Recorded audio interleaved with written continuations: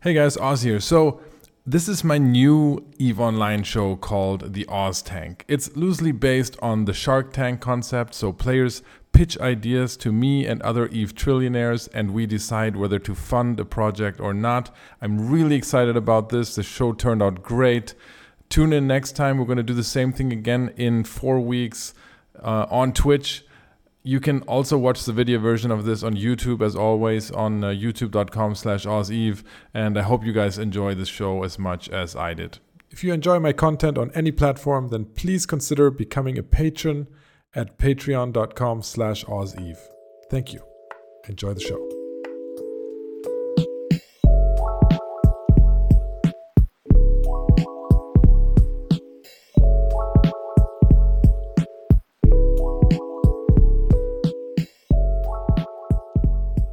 Yes, it's finally Oz Tank Day.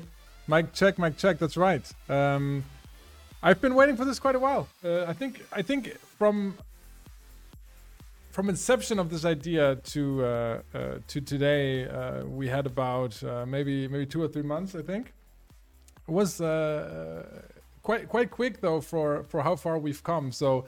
Don't worry. For those of you that have no idea what's going on, I'm going to go over the show format in a second here and why we're doing all this. We have a bunch of guests today. We have an investor panel. We have candidates who are going to be pitching ideas. Overall, it's going to be hopefully very, very fun, very entertaining, and we're hopefully going to give away a whole bunch of ISK today. So before I introduce the investor panel and I get them in here, I wanted to say a little bit about the background of how this whole thing came about, the Oz Tank. So we've been chatting for a few months with amongst EVE trillionaires, as you do, right? As you do in back channels. Because of what I do, because of my stream, because of the interviews I do, I get to talk to people that just end up trading to a lot of ISK or have a lot of ISK for various reasons. And we identified the same challenge that we were all facing, and that is most of us play the game, and I'm speaking for myself here, but I've heard others say this. Most of us play the game to see those numbers go up. At least the traders do. A lot of the traders play the game with the end game objective of seeing the numbers go up, which has the big quote unquote challenge that your numbers go up and you end up just sitting on a pile of cash and not knowing what to do with it. At least that is it in my case, and that is something that I've said on my stream a lot of times, and that's where people also challenged me and said, "Hey Oz, you're sitting on all this money. Why don't you do something with it?" And that's exactly what we're going to do today. And that is, we're going to do something with it, right? We figured the best way that we could invest this money back into the EVE economy, into the community, would be to have a contest where anyone can submit an idea. And this idea doesn't need to be the best business idea. It doesn't need to have an ROI, right? This idea can be just a good service to the community, or it can be something that is a quality of life improvement for EVE, or it's something that creates a lot of content in EVE, something that creates destruction, production, all of the great things that we like to see in EVE Online. And we did an open call for ideas, and we received more than 30 ideas for the first episode, which is awesome. We whittled that down to 5, and so today we're going to have 5 candidates pitching ideas anywhere from 10 billion or even less to 100 billion. So it's a wide range, and together we're going to decide who is going to receive an investment for their idea and who isn't. We're going to do a bunch of polls as well on the side. And you guys get to voice your opinions as well. So we'll do our best to incorporate what you guys are thinking into our decision process. But and let me just reiterate, the ROI, right? The ROI is not required. So you do not need to to present an idea that makes a return. This is not necessarily about making money. It's about investing money back into the community. And before you say, oh, somebody could just take your 100 billion and run. Yes, absolutely. And that's the beauty about Eve. I for one, don't care. I don't think anyone will. If they do, it's also great content. But I think the candidates that are coming here, that are presenting their idea, they are serious about the idea.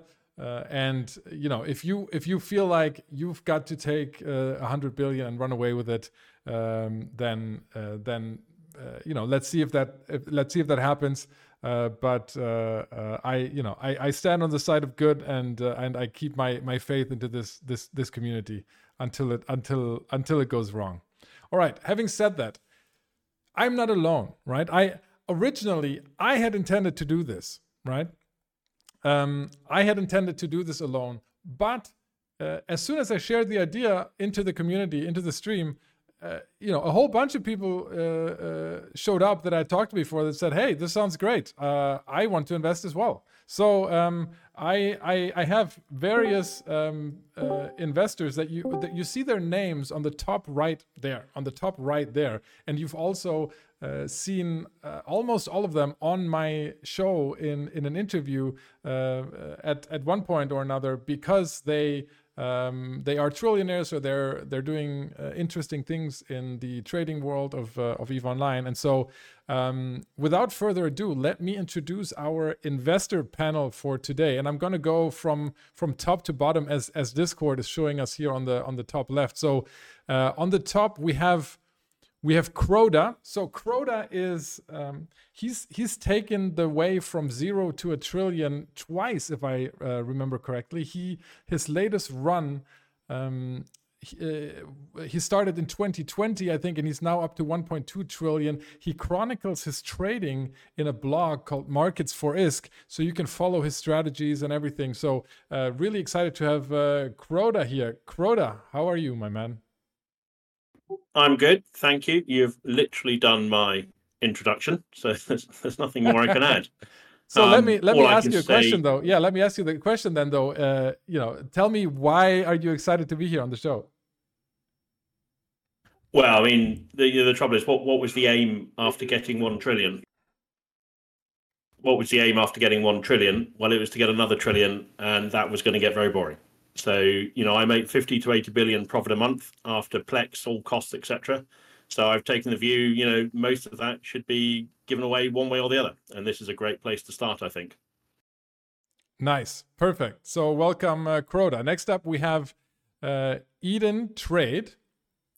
Eden Trade is I think he's well known in the EVE community, especially in the old days. If you followed any of the leaderboards of highest trades a day and highest trade profits a day, Eden Trade was always on there.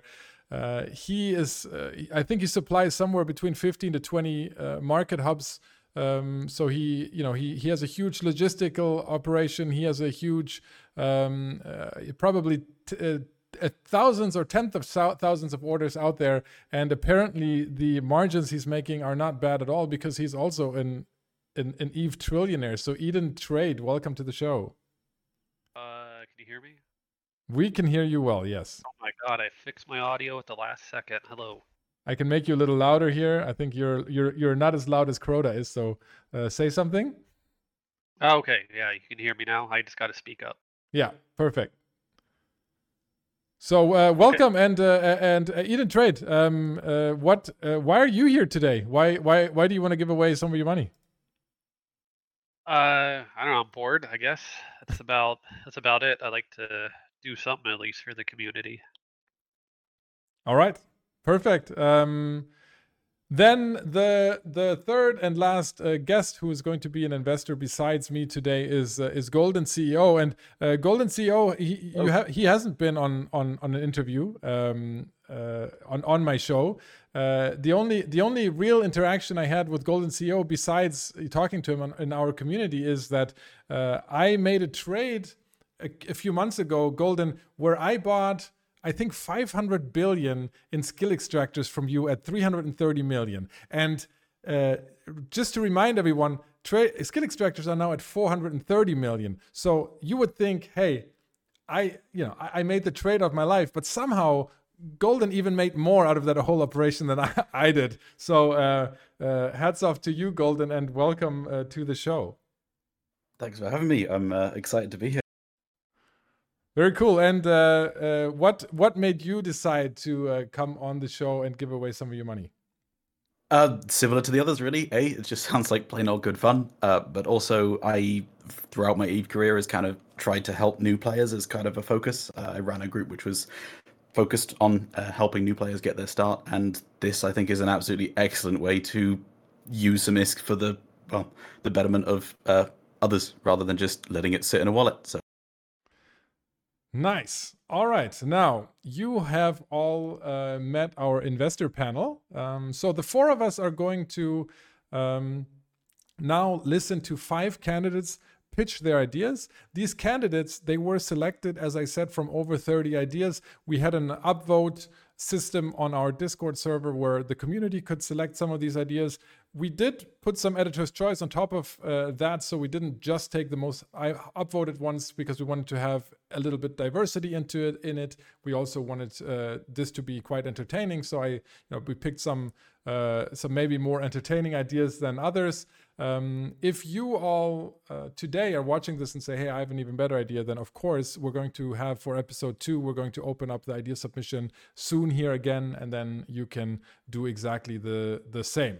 So, having said all this, today the production behind this whole thing is a lot more complicated than it usually is, because I have a panel of investors, I have guests and everything. So let's hope all of this works, but some of this might take a little bit of time, so bear with me.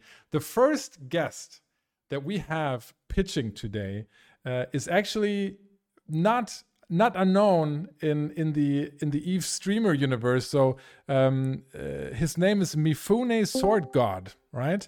Now let me see if I can get his face onto my live stream. Let's see here. We have Mifune in Discord already. So Mifune, you can at least say something already. I know that. Hi there. Perfect. How's it going? Perfect. And now I just have to do this, and then I think we can see you. Perfect. Wonderful. There you are on live stream. So Mifune, you're going to have 5 to 10 minutes to introduce yourself, your idea to the panel of investors, and then after that we're going to grill you a little bit, ask you some questions. And hopefully in the end find an investor for you, or we all beat each other up over who gets to invest in your brilliant idea. So your idea is titled C5 Living. At least that's what my notes say here. So yes. Tell us, what's your idea? So I want you guys to think back a little bit, and this is a great transition right after Golden's little speech. When you guys think of newbie groups, I'm sure that we all here in the panel can name a lot of them, from Brave Newbies, Karma Fleet University, EVE Uni, Ascendance Rising, tons. There's so many different newbie groups that you can think of. And I want to ask you this and have you guys think about this. What newbie groups can you name that actually do wormhole space? There's not many. At least not as much as a bunch of the other groups. Brave has there's a newbie. Newbie. There's Kitchen Sinkhole. There's Spoopy Newbies, right? Yeah. The commonality between a lot of these wormhole newbie groups is that they live in very low-class wormholes. Right, so the majority of them live out of the C1 through C3, possibly C4 space. Right, a lot of them live in these low-class wormholes, and for people who do not know wormholes that well, low-class wormholes means a lot less income, and sometimes, especially in the C1 to C2 space, those wormholes are making as much money as maybe a level 3 mission runner, right? And that's if that's one person doing all of the different ratting sites all the time. And the C3 is kind of like, okay, but when you start looking at the high class wormholes, the C5s, the C6s of the universe, you hear about the big players. You hear about Laserhawks, Hole Control, Turbofeed, all these big groups here. And when you look at those groups, unlike the nullsec big groups, Wormhole Space High Class does not have feeder corps, so to say, right? There is no entry barrier for new players into high class wormhole living. And a lot of that is because of complications with the mechanics of wormhole space, and especially high class. For example, your average big C6 wormhole group is going to require anywhere between 20 and 40 million SP just to get in. And even when you just get in with that, you're still barely living off of what that kind of space has to offer. So one of the things that I've been wanting to do for a while, since I moved out of nullsec and into wormhole space, was that I wanted to build my own corp completely in this high class living space for newbies. And it's a massive undertaking because it is so difficult to do. You have to be very peculiar in the ships that they rat in. You have to be very peculiar in the ships that are flying in PvP, because no newbie is going to be able to afford, Pith A shield hardeners and everything when they first start coming out. So in combination with my Alliance Turbo Feeder Glory, I want to build a corp that is focused on newbies between an SP of 5 to 10 million and work with them in groups, large numbers, smaller ships, to make up for the expensive 7 bill paladins everybody else is ratting in. That kind of thing. So at the moment, I have skill plans in line to get them into basic PvP ships and a couple of PvE ships that I haven't fully tested yet. I'm still in the middle of that, right? I have help from my Alliance, which is helping me take care of the IT side of things, from Alliance off to everything like that, so that stuff can be taken care of, and I can focus on bringing newbies in to an experience that they may have never had before in EVE. Especially during that early stage of development of a new EVE player. You have CCP's new player experience pushing these newbies towards scanning, right? When you ask any new EVE player of the past 8 months, what do you do after you finish the air career? Oh, I have a Heron. I've been scanning. I've been venturing into C1 wormholes, right? But no group out there is capitalizing on that newbie effort to draw them into that gameplay style that they think they might enjoy. So that's kind of the must resist the urge to shoot your old courtmate beyond. Yes. So that's the idea. Yeah, perfect. No, perfect. Can you one question before we go into the discussion, and that is, do you have an idea of how much ISK you need at which point in time? Like, what do you need at minimum to start with, and then what do you foresee in the future?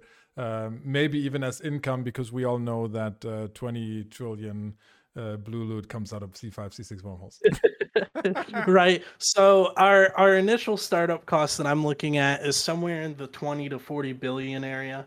And that is simply to get our structure down, to start the corp, all of that. A little bit of that's going to go towards recruitment, things like recruitment ads. I am going to be paying a couple of other EVE players that do graphic design work, and I'm going to be paying them in ISK for some of their design work for recruitment ads and corp designs, stuff like that.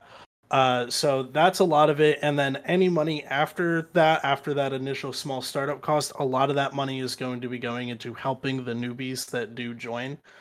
Somebody who's brand new, who is maybe only a week away from their first battleship. Okay, cool. Here's the money to go buy yourself a quick skill injector to do that. Kind of helping them out. Building an inventory too is another one of our early goals that we want to do with some startup ISK. Stocking wormhole logistics is very difficult, so having ships that I can seed into that Astra House is going to help newbies a lot. to where I can say, you know, it's okay, we got everything here on contract, just get a shuttle and go towards the entrance that's in this system, right? Instead of having them have to spend 4 or 5 days bringing their own stuff in, all of it's just here and they can leave what they had in HiSec. So that's where the majority of the ISK is going to go, to the structures, to the seating, and anything after that would basically be recruitment stuff and helping newbies push their limits to new things.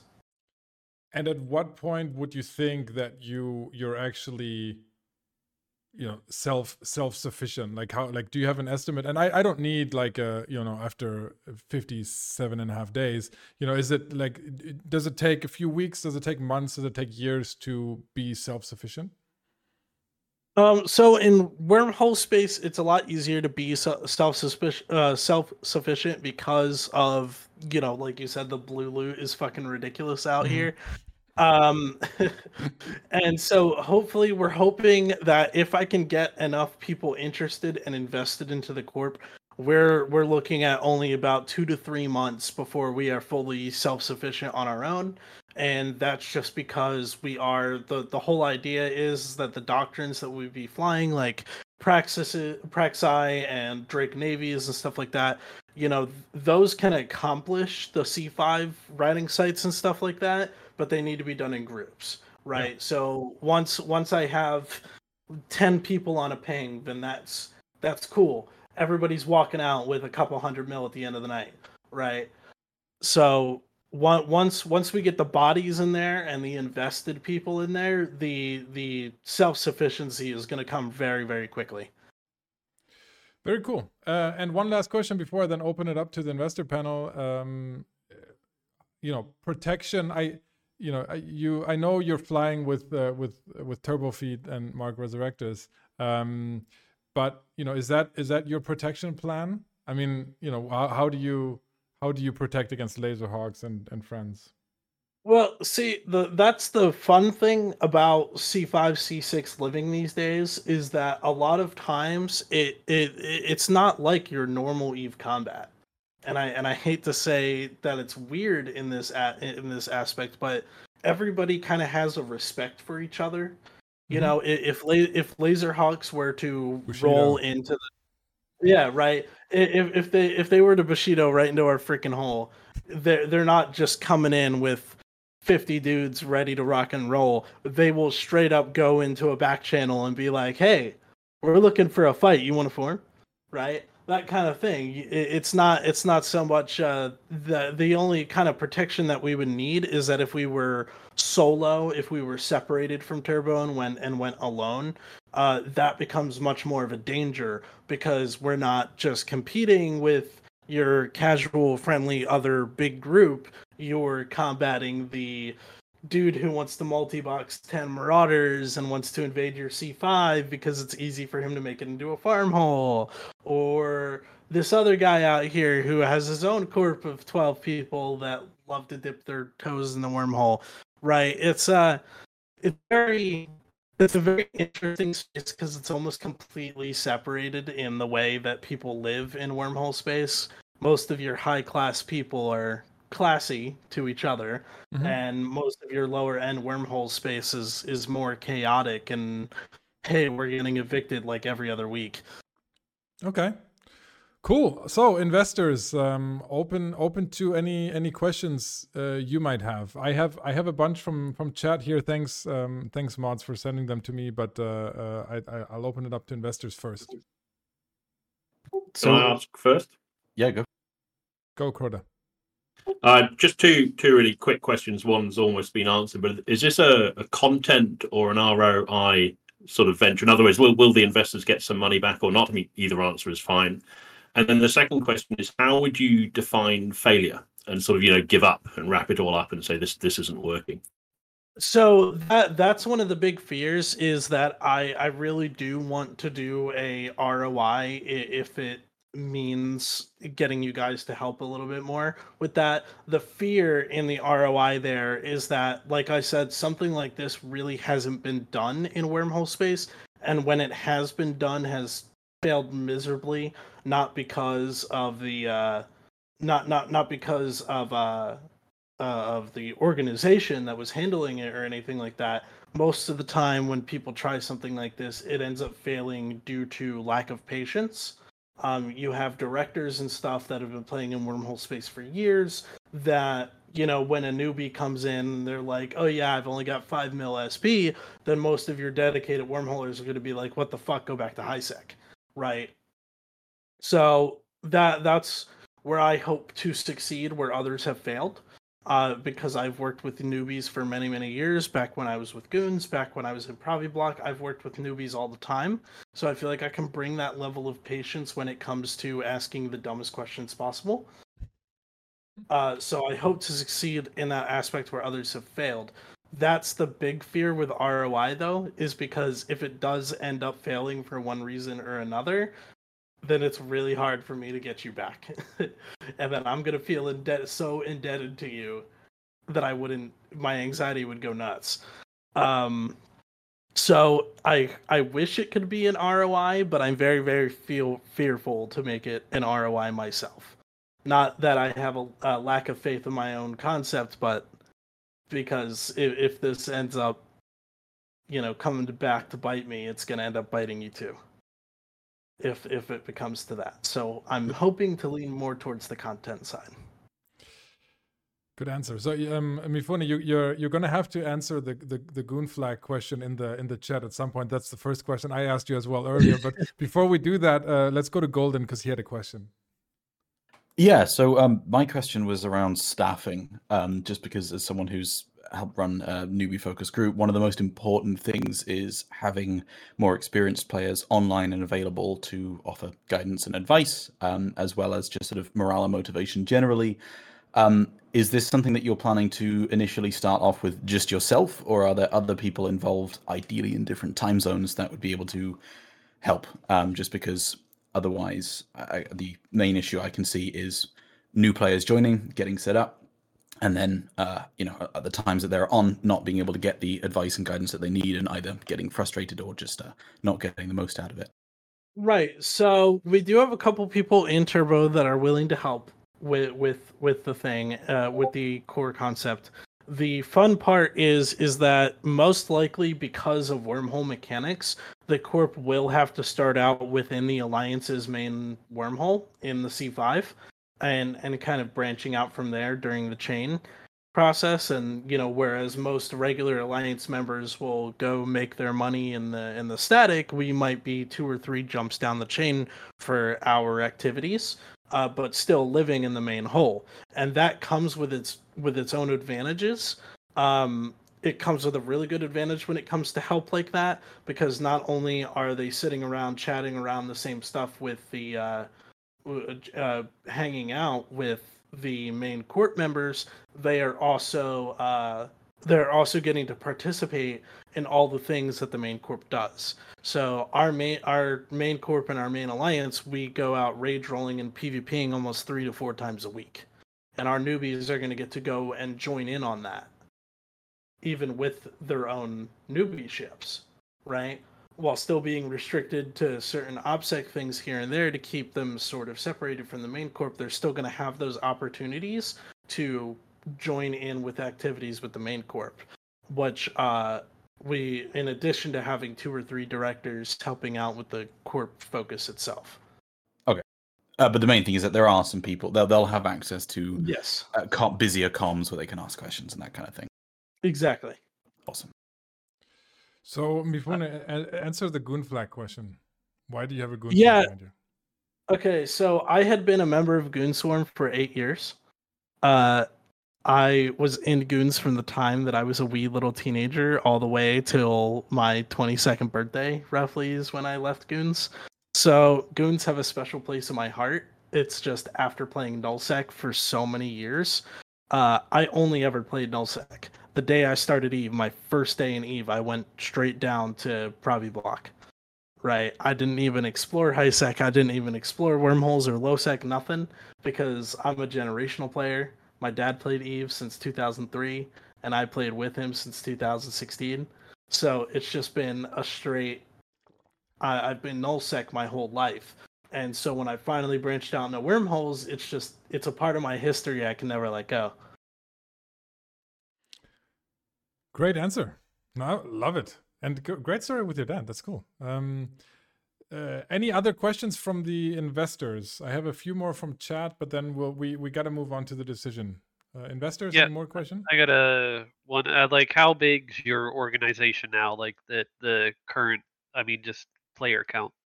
So the current player count of Turbo Feed is around 250 active players. And then, are you gonna like take alpha characters or just Omega? So we're looking. The newbie corp is looking for a minimum of 5 mil SP with at least the ability to fly T1 cruisers, if not a little bit more than T1 cruisers. That's kind of what we're looking for the newbie corp. That way, they're not just station spinning for their first 2 weeks, waiting to get into their first Vexer. And then, what like structures are you gonna put down? Like ship doctrines? Do you have any of that planned? Yes, so we are going to be putting down an Astra House in the main turbo hull that's going to have different permissions. Most like full turbo feed members have access to corp hangars and gunning rights to the station and stuff like that. So we want to keep that separated with the newbie corp. Some things like that. So the newbie corp will have its own Astra House on grid with the main fort. And then as far as doctrines, for PvP, we have all of the newbies running multi-tanked support ships, especially E-War, from your Molluses to your Kitsunes, to your Covops frigates, support Jackdaws to kill Dictors, small stuff like that for PvP. And then as far as PvE goes, we're looking at Drake Navy's Praxi, and then skill plans to bring them up to the standard wormhole living, like scanning skills, paladins, all that stuff. So while they are learning and joining in the newbie group, they will also be actively training to go join the main corp with the bigger doctrines. Last question. You said 20 to 40 billion. Like, that's a big gap. I mean, that's like 20 billion more for what you're asking for. Can you explain that gap? So going from 20 to 40 is really just because I haven't decided how much I can seed into that, right? This is the first time I am running a corp. So stuff like the fuel costs for the Astra House, the ships I want to seed, just somewhere in between 20 to 40, I'd be totally happy with 20 to 25. 40 is more like in your extreme case of you want to be that generous, but comfortably 20 to 25. That brings up another good question that I think we need to talk about, and that in chat somebody also said, so Turbo Feed is already like a newbie friendly group, or a rather newbie friendly group. How is this different, and why don't they just fund you with all their Lulu trillions? And I know because Mark always says he's poor, but Mark is poor. I'm not gonna lie. The man is poor. I've seen his ISK wallet. The thing is that with Turbo Feed, while they are very newbie-ish friendly than other corps out there, things like Turbo, for example, you have to have 20 million SP minimum. Mm-hmm.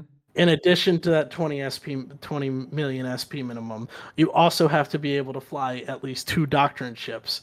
And when our doctrines are literally 6 ships, being Leshaks, Nestors, Paladins, Absolutions, right? When you have somebody who is 2 or 3 months into the game, they're not going to have the ISK nor the skills to be able to effectively fly something like a fully blinged out 6 billion ISK Leshak. Mm-hmm. And for that reason, the Turbo dudes would reject them from Corp. Even though they're new and we don't have any grievance against them being new, it's just that they don't meet that hard line requirement that the Corp needs, right? Whereas with my newbie Corp, I want to take that a step down from that and accept the people that only have 6-7 mil SP, that are more precisely trained into something like a Jackdaw rather than a Paladin, right? I really want to take those newer people and especially, hopefully, get them engaged within the high class, the real wormhole experience, if you want to put that in quotes, without scaring them into something they're not ready for. So are you going to be then in the beginning sharing a hole with with TurboFeed, and then looking to branch out later when you're there, or not branch out at all to your own hole? So we've thought about branching out into our own hole, and it's something that we've definitely looked at as a major possibility. The biggest challenge with that is that, I love Mark, I love Turbo. They're great dudes, and I want to be allied with them, if not living with them, right? I still want to be partnered with them, even if we move to a different hole.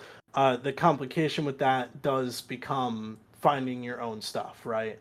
If we, in the far future, if the corp's mega successful, then yes, definitely, my corp aspirations would go ridiculously high and be like, let's move to our own C5 and kick ass, right?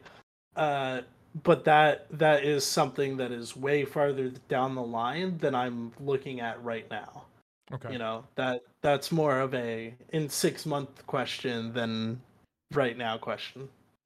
And then my last question then, and then I think we can move to a decision. So you would look and train people to specifically then also make money from the hole, right? Is there enough sites? Is there enough gas, whatever activity there is besides the obvious PvP that you are going to go for and train people in?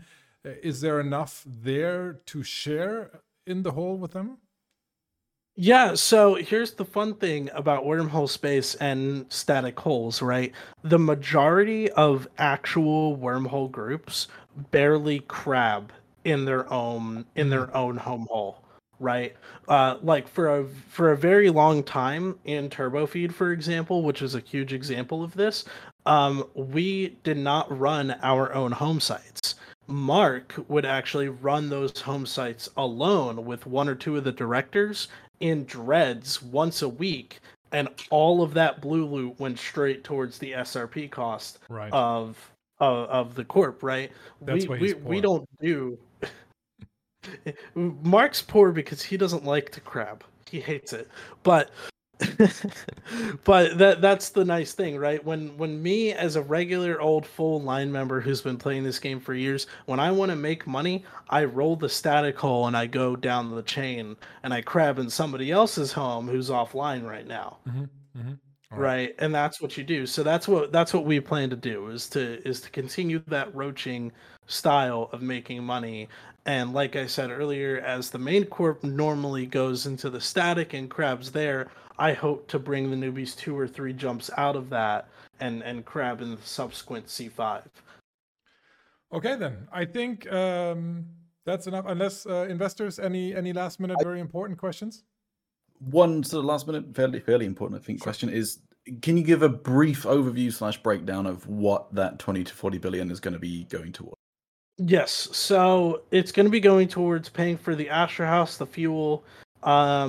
Like I said, this is my first time running a corp, so I've been looking into it, but I still haven't found out if there's some kind of in-game ISK sync for starting your own corp and stuff like that. It's going to go towards seeding the Astra House with all the stuff that the newbies could possibly need. Some of it's going to go to advertising and recruitment, getting the word out there that we exist and that we're here for people, and as well as possibly, with any leftover money with that, the buying of skill injectors as handout rewards to newbies so that they can advance. Good. All right. So I think we're ready to make a decision. I didn't mention this in the beginning, but every idea that does get funded, we've asked the candidates to chronicle their journey. So we if we do fund you, then it'd be great to see some videos, a blog, some interviews on our stream, whatever, to kind of follow along, because we like to see where the money is going. So I would say the way we'll do is I'll go top down to the investors and we just say yes or no. By the way, Mifune, we asked chat. Chat said 82% said yes, fund this idea. So you convinced chat at least. That's already good. And if we have more than one investor, then I think the investors will discuss after the show how we'll split it up, just to not extend that discussion any further. So I'll start. Hey, this is the first idea. I like the way you presented it. I believe in your dream. I can feel that you really want this. I know some of the people you fly with, so for me it's a clear yes. Croda. Yep, I'm in. Do you want to say how much I'd be in for, or just Sure, yes? We'll do. Sure. How much you'd be in for? I I'd would cover anything. I'd be in for 10 billion, and if necessary, I'm willing to take it up to the full 20, and I'll probably start a new account and join. Exactly. I was going to say, can I name the corp? Just kidding. We're very tied on names. It's a touchy subject between me and Mark trying to pick a name, because Mark always loves to meme names his corps. Like we have Conoco's child support payments as an alt corp. So that could be that could be where you're going to lose some of the investors, but that's where it's good to have backups. Eden Trade. Yes, but with like milestone payments and as needed for the IST, just because I see this as a long-term thing, not like it's going to happen in 1 month. Okay, that's a yes, but Golden. Yep, same for me. I think it's a great idea. I like it. More than happy to put some ISK behind it. I think it would be good to do it as milestone stuff so that we can sort of see how things are progressing and what it's going towards. But yeah, definitely yes. Nice. Mifune, I'll say you have your corp.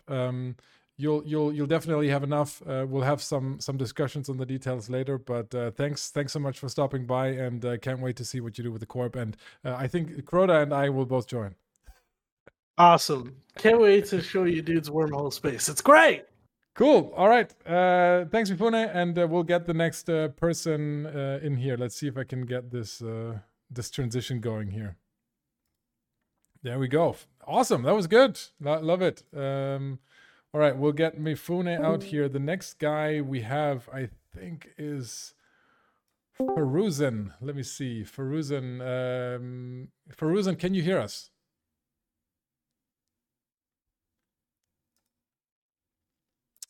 Paging Dr. Faruzan. We wrapped up too quickly. Say something. Should we come back to him? Yeah, we'll probably get back to him. I have to find someone else. Let's see here.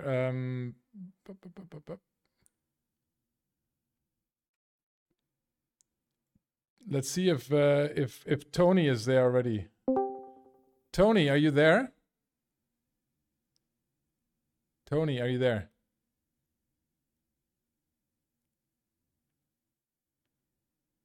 This is episode 1. It's all going smooth. Yeah. Let's see here. We have somebody else here in the lobby. I don't know. It's like, have you ever heard the stories of the people who won the lottery but then didn't claim their ticket? Yeah, this is how that happens. Well, Tony is in a very late time zone. He already said so. That's Oh, okay, all right. So you're here. All right, Jiang. You are Faruzan, is that right? Jiang, we have you live. Nope. All right. Next time, I'm going to have to. I've kicked my own self out. All right, here we go. So do we have Tony there or Faruzan? Who wants to go next? I'm here, ready to go. Perfect. Tony is our candidate number 2. And Tony, you have a presentation to share. And so I'm going to actually flip the scene here. And we're going to turn on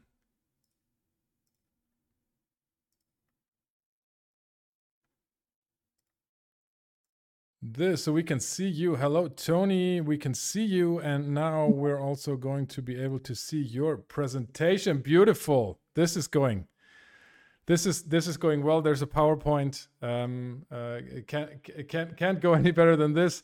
Tony, we have you in here as recycling for fun and profit. Tell us what this is all about. Great. So this proposal is to demonstrate whether or not recycling space junk and Eve is commercially viable. The key problem statement that we want to address with this is the fact that for years and years, dead pause sticks have been building up throughout the universe. This takes up anchoring locations. It makes it look like space is just full of the ghosts of dead corpse. It's not a good look for EVE Online. It's something that folks have complained about quite a bit. We think there's a possibility to have a commercially viable program to go out there and take care of this, and I'm going to step you through the idea. So the initiative here is to take this money and buy 2 squads of Leshaks.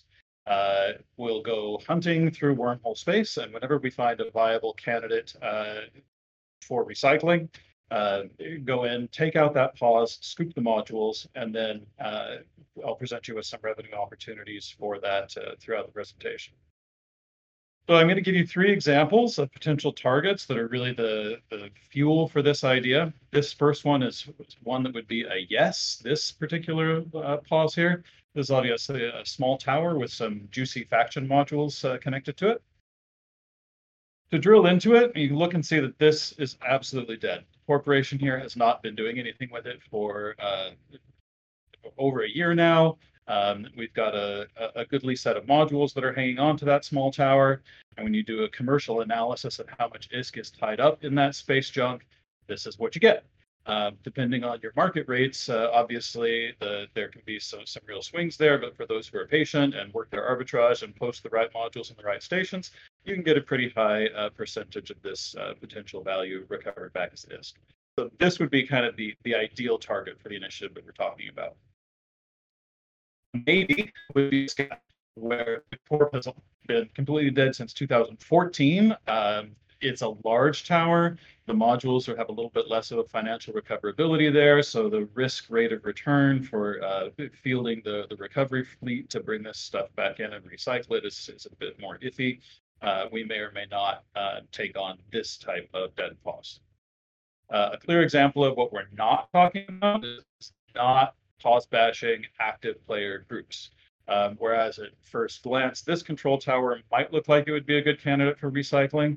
And actually checking out the system, this is really more of like a backup staging location for this corp that's actively operating out of an Astros. So this would not be the type of activity that we're doing on. We're not looking to bash active players. We're looking to clean up dead sticks. So basically, we want to turn the Leshak into a garbage scow. Give us enough money to form these squads, go out there, identify these truly dead locations where there's commercially viable space junk. We'll recycle it and then turn that into a revenue model.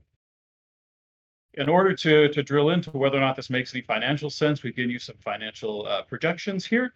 Obviously, in the left-hand corner is a lowball estimate on the viability of the modules from the best case that I showed at the beginning of the 3. Obviously, things out in New Eden are highly random, so we put in randomization to each one of those baselines, giving a true estimated value. We're projecting locating between 2 and 4 good targets per month for recycling, which gives a monthly total and a cumulative. So depending on the degree of randomization seen in target selection and the efficiency of operations, the break-even point for the 10 billion investment should be somewhere between months 10 and 12 for this project, which then brings us to this summary. The monthly growth rate for this investment would be 2.73%. The CAGR would be about 38.13. And just as a kind of wrap up of what this particular one of the Monte Carlo simulations would look like, you'd have a standard deviation in these numbers of about 30% expected. So with that incoming revenue, what's the business proposition for you folks as investors? What kind of impact do you want to see? We've identified 3 potential channels for allocation of percentage of the revenue generated. It can be between 0 and 100 of any of these 3 options, obviously.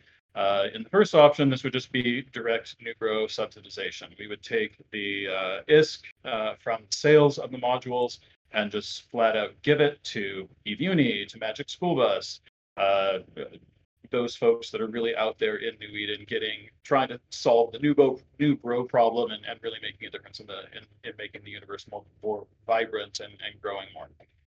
Second option, we can package these modules and give them away as little cost starter kits. So new corporations could be going out there and getting their footholds in space and trying some stuff out. And any of the places you could anchor a pause or look to grow the community. The third option is the Underpants Gnomes option, and this is where the profit actually comes back to you guys. If you want to have the module sold and the ISK returned in a just classic revenue stream, that's obviously perfectly viable too, or any mix of the 3. So in summary, the problem statement is that resource out there of these dead pauses with abandoned modules and no players behind them. We think that this can be turned into revenue, and we want the chance to prove whether or not this has business value. On the one hand, there's obviously doing this for OzTank and generating revenue and return for you folks as investors. But additionally, if this actually works profitably, we would hope that the larger wormhole corporations would see this as a program that would really have scalability throughout New Eden, where there would be kind of like earn your Leshak kind of program, where you get to a certain set of skill points, give the younger players a Leshak, tell them, okay, go out, kill X number of pauses, bring the modules back, and it can become a sustaining and expanding thing. Obviously, that would not work infinitely, as we would hope the supply of dead pauses would be finite, and at some point this stuff is actually going to get cleaned up. But this would be a good way to make a capitalism-driven dent in a problem that's just been out there building up like mineral crap on somebody's shower. So that's the proposal, and happy to take questions. Thanks. So you brought a PowerPoint and a spreadsheet, which already makes you probably win. You also used the word heteroskedasticity, as somebody also pointed out in chat, which very very good. As a German, that's very difficult for me to say. I'll start us off with the questions, Tony, and that is how do we avoid a pile of dead Leshaks instead of the pile of dead sticks? So to a degree, that's an unsolvable risk. We are not insuring this fleet of Leshaks. If there's a catastrophic loss, if this goes wrong in whatever way, that is creative destruction. That being said, we are going to what we think are pretty robust methods to keep this operationally viable. Obviously, my name is not Tony. This is very randomized. We've basically put our port like 92% into the witness protection program already, so we're very difficult to find or identify, so that this doesn't become like, here, go assassinate Oz's Leshak fleet and put the heads of these Leshaks on your wall and have a target painted on our backs. But for wormhole operations of this type, particularly with the amount of damage that Leshaks can put out, the fleet is not going to be exposed for large periods of time. I can go further into the target selection modality that we're going to look at, but this would be very similar, for example, to like a Nomad's Tale Chlorokin type approach to wormhole living, where you sneak in, do a bunch of stuff, sneak out, occupants don't even know you're there, and you're able to do what you need to do on grid in the amount of time that you have. But that being said, anytime you undock a ship in a wormhole, there's a non-0% chance it's not coming back. Yeah, absolutely. Investors, questions? Yeah, I got a couple. Is there even a market for POS mods, or are people even buying that stuff? Absolutely, and we have we can give additional data. But the first example that I showed in this, those types of modules tend to sell really well, as I indicated with the second example. And pause sticks do actually still have a use in New Eden, commonly as fallback positions. For example, if you're under an eviction or there's structure bashing going on in Wormhole, having there's nothing more dreary than trying to remove a large pause tower that has a bunch of reinforcement arrays on it. If you want to survive in your wormhole, putting up something like that when you're under attack in an eviction is a quite valid strategic thing to do. So those are some of the real world uses for that. But obviously, pulling up the market data on these materials, these are low volume modules, but they are selling, and the degree to which we're looking to liquidate, and we're talking about 1 billion a month approximately. Even slow moving modules move at that speed. But how many actual pauses are around Eve? I just see this as kind of like the Citadel thing where like they all went abandoned after they made the change, and in 3 days they were all blown up, and then there's nothing else to shoot. So I can understand that I've got an argument to make there for people who really enjoy not undocking. That's definitely a valid question, and we have drilled into the data that's hard data that's publicly available. It appears that that's an unanswerable question with a specific number. For those of us who go out into space, this is a really epic problem. Nearly every wormhole you go into has one or more dead pauses that have been building up over a decade and a half. So the experience of being an undocked player in J spaces, these are very, very common. Less common, for example, is where you have an abandoned pause in nullsec, which is also within scope of this. This is not a wormhole exclusive proposal by any means, but those are less common. So it's quite a bit in J space. Certainly enough that we would expect to be locating 2 to 4 reasonable targets a month.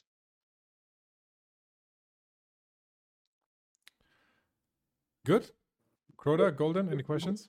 Yeah, just a quick one from me. I mean, Tony, if you could get more than 10 billion today, is that something you would want, or would that just dilute the returns? In other words, sort of, is your business scalable, or is 10 billion really the ideal number? Absolutely. We do think that this is very scalable, and we put a lot of thought and discussion internally into what number we would come back with. Part of the reason why we did come back with 10 is to view this as kind of a Series A round funding type concept here, because our operational capacity as a corporation is significantly lower than what we see as the market opportunity to implement this, which is why we're looking to have this be a proof of concept that there is business viability to doing this. And then if 20 established wormhole corporations all decided this was a good idea and they wanted to do it to make money themselves, for us, that would be fantastic. We're not looking to corner that market. We want people to franchise this idea. So that's why we came back with the 10. That being said, this is given the distribution of resource here, it is a scalable idea. We could profitably employ 20 billion to field additional fleets and accelerate the rate of cleaning these up throughout New Eden. Brilliant, thanks. So, only question from me would basically be, because there was the graph showing, or the table showing the expected return over time. Do you have an idea in terms of how you're going to compensate the players that are actively doing this? I.e., what's in it for them? What is the sort of expected ISK per hour for the people that would be actually bashing the pauses, as well as just the returns from the modules? Well, that's where the title of this presentation is the area where you guys really get to profit. You're monetizing our annoyance. We are not putting money in our pockets in this. We hate these things. We're doing this because we hate them, and we want EVE Online to be a better gaming environment. So we're not skimming a commission off the revenue that's generated by harvesting these sites. But conceivably, if other corps decided to franchise this, they may in fact do that. Sounds good. All right. Any other questions?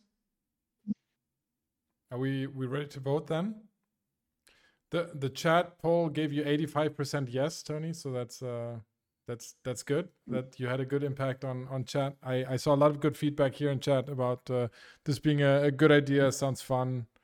Leshaks are awesome. I have a stack of Leshaks. I think somewhere that don't ask me why I have them, but I feel like they have your name written all over them. So let's vote. So for me, your question on, you had one slide on where does the money go. So I think that's going to be an important question, and it's probably going to be a condition based for the investment that you're getting. So for me, it's a yes. Definitely going to fund this. I'm happy to fund the whole thing, but I'll let the other investors say something about it. Like I wouldn't like I don't think it makes sense to put the profits back into something like Eve University or the Magic Bus. Like I totally support the Magic Bus, love the program, and Eve Uni is great. Everything is great, but I'd rather see this idea then grow and scale into something bigger rather than just giving away the profit. So I'm somewhere between the second and third box there, but to be discussed. Crota, what do you think? Oh, I'm in for the 10. Happy to split with the other investors, but no, I'm there, in for the 10. Cool. Eden? It's no for me. I just don't see like the longevity of it. I think they're just, once you kill them all, then we got to look at like other options. I would pay you 10 billion to do my FanFest presentation, though. That was pretty good. Ooh, I'm working on that too, Eden. Golden? You had me at heteroskedasticity and also gave me flashbacks to modeling stuff in R. So I'd say yes. Very, very good. So we have at least 3 investors. Tony, you're going to fund your idea. We'll have a discussion on how we split that up, and then we're very much looking forward. Do you know how you would chronicle this? Like, do you think you would make a video or a blog or do you have any idea or not yet? Have thought about this, open to what you folks want to see in terms of like a reporting requirement or whatever. Obviously, at the very least, we would be producing ledger data to show what we've taken down and how that revenue is coming back to investors and so forth. But I could see this potentially being interesting as kind of a compressed 4 or 5 minute video as we undertake operations and stuff like that. Cool. All right. Well, Tony, thanks for submitting the idea, and happy to be funding that operation. I can't wait to see that happening. All right, we're moving on to our third candidate. We're moving on to our third candidate, and we're gonna try Farouzan again. Maybe this time I don't kick myself out of the channel. That obviously helps. So let me see here. Farouzan, I take it you were possibly muted earlier. Can you say something now? Hello. Yep. Can you hear me now? We can hear you now. Perfect. Now he's gone again. I don't know why we keep losing him. We keep losing you in that channel. I don't know what's going on. Farouzan, can you say something, and can you try to stay in the channel possibly? Yeah, now it should be fine. Now it should be fine. Great. All right. Perfect. Great to be here. Great to have you. Yes, and remind me real quick. Do you have a presentation or not? Yes, I do. Yes, you do. Okay, let me pull that up real quick. Video as well. Yep, video as well. Okay, perfect. Here, look at this. We're going to pick. There you go. Oh, he's sitting outside. How cool is that? Nice. Oh yeah. What is Very outside? cool. Yes. What time zone is that? Canada. Oh, Calgary. nice. That's perfect. All right, I am copying your presentation in here. Give me 1 second, and we'll have it. Yep. Sure. No worries. While I do that, you can already start introducing yourself and start talking about the idea in general. All right. So just a quick minute, a quick second about me. So I'm an EVE Online veteran kind of thing. I started in 2012 properly. I've been playing on and off for 8 years, sometimes more, sometimes less. A lot of PvP, a lot of my own projects. I always came up with some crazy ideas to do some new corporation stuff. So I've been everywhere. Wormholes, high sec, low sec, null sec with NC dot for a bit. So a nomad at heart, basically. And I think about a couple of years ago, I've seen a video from it was Wingspan, and he had this interesting idea of a bounty hunting system to be implemented in Eve, and it never got implemented by CCP. But I borrowed some of his ideas and thought about how to make this system work and how to turn it into a feasible project in the game without having CCP to introduce it into the game. So this is my idea. It's a bounty hunting system, fully player driven, based basically on Discord. It has a corporation going with it called Day One Shoot Dead, which is it's not necessary to interact with the corporation at all in the game. It's just a channel to receive bounties and organize a little bit of that stuff. But bounty hunters do not have to join this. So the idea is to have in-game and out-of-game system for placing bounties. This can be done through sending money directly to the corporation with a note or in-game email stating the target and all the information that you might want the hunter to have. And then small percentage of this bounty is taken by the corporation as a service fee or by the project generally as a service fee, and rest is added to a bounty pool for a given target. We will have a list of targets with the bounties on them, and then the targets will be hunted by our registered bounty hunters for a specific time period. The current plan is 14 days, so we do not over harass people, and we do not have any EULA problems by focused hunting and focused harassing. But it is all subject to change. And then the unclaimed bounty after the end of the hunting period is returned back to this original sender. Now, the bounty can be sent from any character in the game, so it can be anonymous, basically. You want someone to suffer, but you do not want to let him know that you were the one who caused his suffering, so you can do this anonymously. And from the perspective of the hunter, the hunters will be registering through a Discord channel, and the plan is that roughly every 14 days, or specifically every 14 days, I will take the list of the targets and the list of the hunters, and I will randomly assign hunters to targets. That is to avoid some of the common problems that have been happening with bounty system in the past. That you could create an alt and claim your own bounty, similar to what you can do with a kill rate. So they will be randomly matched. The hunters will be given all the information the client provides for the target, and then the hunters will be rewarded a large chunk of money for all the assets destroyed. So in the initial plan, it's something like 125% of the value of the target's asset destroyed by the hunter will be directly paid to the hunter immediately after the kill. When he posts it on a specific Discord channel, he'll get the money from the bounty pool. When the bounty pool is exhausted, the hunting ends, or the hunting ends in 14 days, or in some time period that we decided, we decided it's good. There will be a Discord rankings with the best bounty hunters being showcased for like all time and maybe a couple months back, so it's competitive throughout the whole life of the project. And there might be some other cool stuff we might implement, like bounty hunting teams. Some bounty hunters might, for example, want to team up to have a better chance in hunting a specific target. And then the reward will be split equally between these hunters in the team. And without any regard to who actually did like the killing blow or any damage to the target. Simply you're part of the team, you will be paid evenly, whatever the actual members of the team do to have value, even if like gathering information and all that. So there will be some security and required, some OPSEC required for this project to work.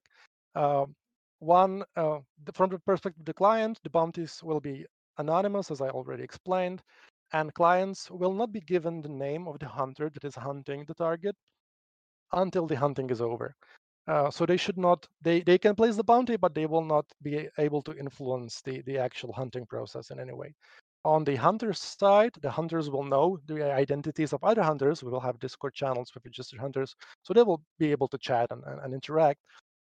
But the hunters will be strongly encouraged to not disclose the identity of their active target, and that is, we will surely have spies if the project takes off well. So we do not want the targets to know that they are targets. We do not want them to hide for 14 days and then basically nullify any chance of us actually hunting them. And when we will have, and the random assignment of the targets to the hunters will ensure some of the problems with the existing bounty hunting systems implemented by CCP will be alleviated. And also we want the reward to be as high as possible without incentivizing like hunter-client contact. So we don't want hunters to just message the target and let them know, okay, I'll kill you and I'll pay you back for your loss, and then we will split the additional reward 50-50, right? There will, of course, if the reward is very high, the hunters might be incentivized to do this. If it's reasonable, it'll not go through because people will not believe. You will not believe someone who says, "I'm going to kill you and then pay you back," unless it's very enticing. And the targets, the OPSEC regarding the targets will be they should not know they are targets. And we do not plan to currently like send them an email like Wingspan does after the end of the hunting. Oh, you were a target. I hope you enjoyed the hunting and all the losses you had. We don't plan to do this. Who knows? Maybe we might have fun with it later, but it's not currently a plan. And so this is the basic idea. And what I need regarding the funding. So I need some initial pool of bounties that I will create myself to not random people, but I'll just try to maybe find 20 interesting targets and place like a 500 million bounty on each. So the initial hunters that come to the project and register will have something to hunt before actual clients show up and have like real targets to hunt. So for that, I need 10 billion ISK. I would say 20 targets, each 500 million ISK is a reasonable amount of bounties to start with. And then the corporation that exists along this project might actually delve into war declarations. So we might try to open up some high sec targets, which will be harder to hunt without war decks. Of course, not everyone will be war eligible, but we might want to have some hunters, if they want, join the corporation and open up some high sec hunting through the war decks if possible. And for that, we need war HQ and some basic fund for that, maybe to replace the war HQ as well, because people might not like our war HQ that much. So 5 billion ISK is something that should cover this initial war efforts if we decide to go with it. And that is the end of my presentation. Cool. Well, I mean, thanks for preparing that presentation and that great introduction. I think this idea is a bit different for me than the other ones, because on the other ones I immediately knew what this was about, right? So for me, for someone who doesn't undock all that much, right? Surprisingly, I don't immediately. This is not a concept where I immediately go, yes, I understand why people would do this, and so I have some very basic, stupid questions about this. Sure. But before I do that, I'm going to pass the baton to some of the other investors, because maybe some of them just understand it better and they immediately can ask smart questions. So, any smart questions out there, investors? I have a few questions. The first one, not so much a question, but more an observation. Earlier on in the presentation, it said that the reward would be 125% of the destroyed value. That would absolutely need to change, just because otherwise, exactly what you said, you would try to avoid, where the hunter and the client would try and coordinate. That would just happen. If there's effectively a way for hunted targets to kind of sell something for over market value, then one thing I didn't mention is that it's excluding loot. So whatever drops will not be. So the reward will be the assets destroyed minus loot dropped. Right, if you but then if you that value's still there. So in theory, either the hunter or the Yeah. target could still So hold it. yes, so I was thinking about having it less than 100% to like guarantee this. But then I was thinking, who will actually believe a hunter if he comes and says, "Okay, I will kill you, I will pay you back, and give you a little bit extra"? Would you let yourself get killed? So I increased this value over 100% because I suspect that not everyone will be actually willing to have a deal like this. I think still, even if many people wouldn't believe that, the problem is that if this project did succeed, or if even just a individual bounty hunter had a good track record, then it would be more believable. And it's still the avenue for abuse is still there. That's So true. personally, I think that would can be 95%. It's very much subject to change. Yeah.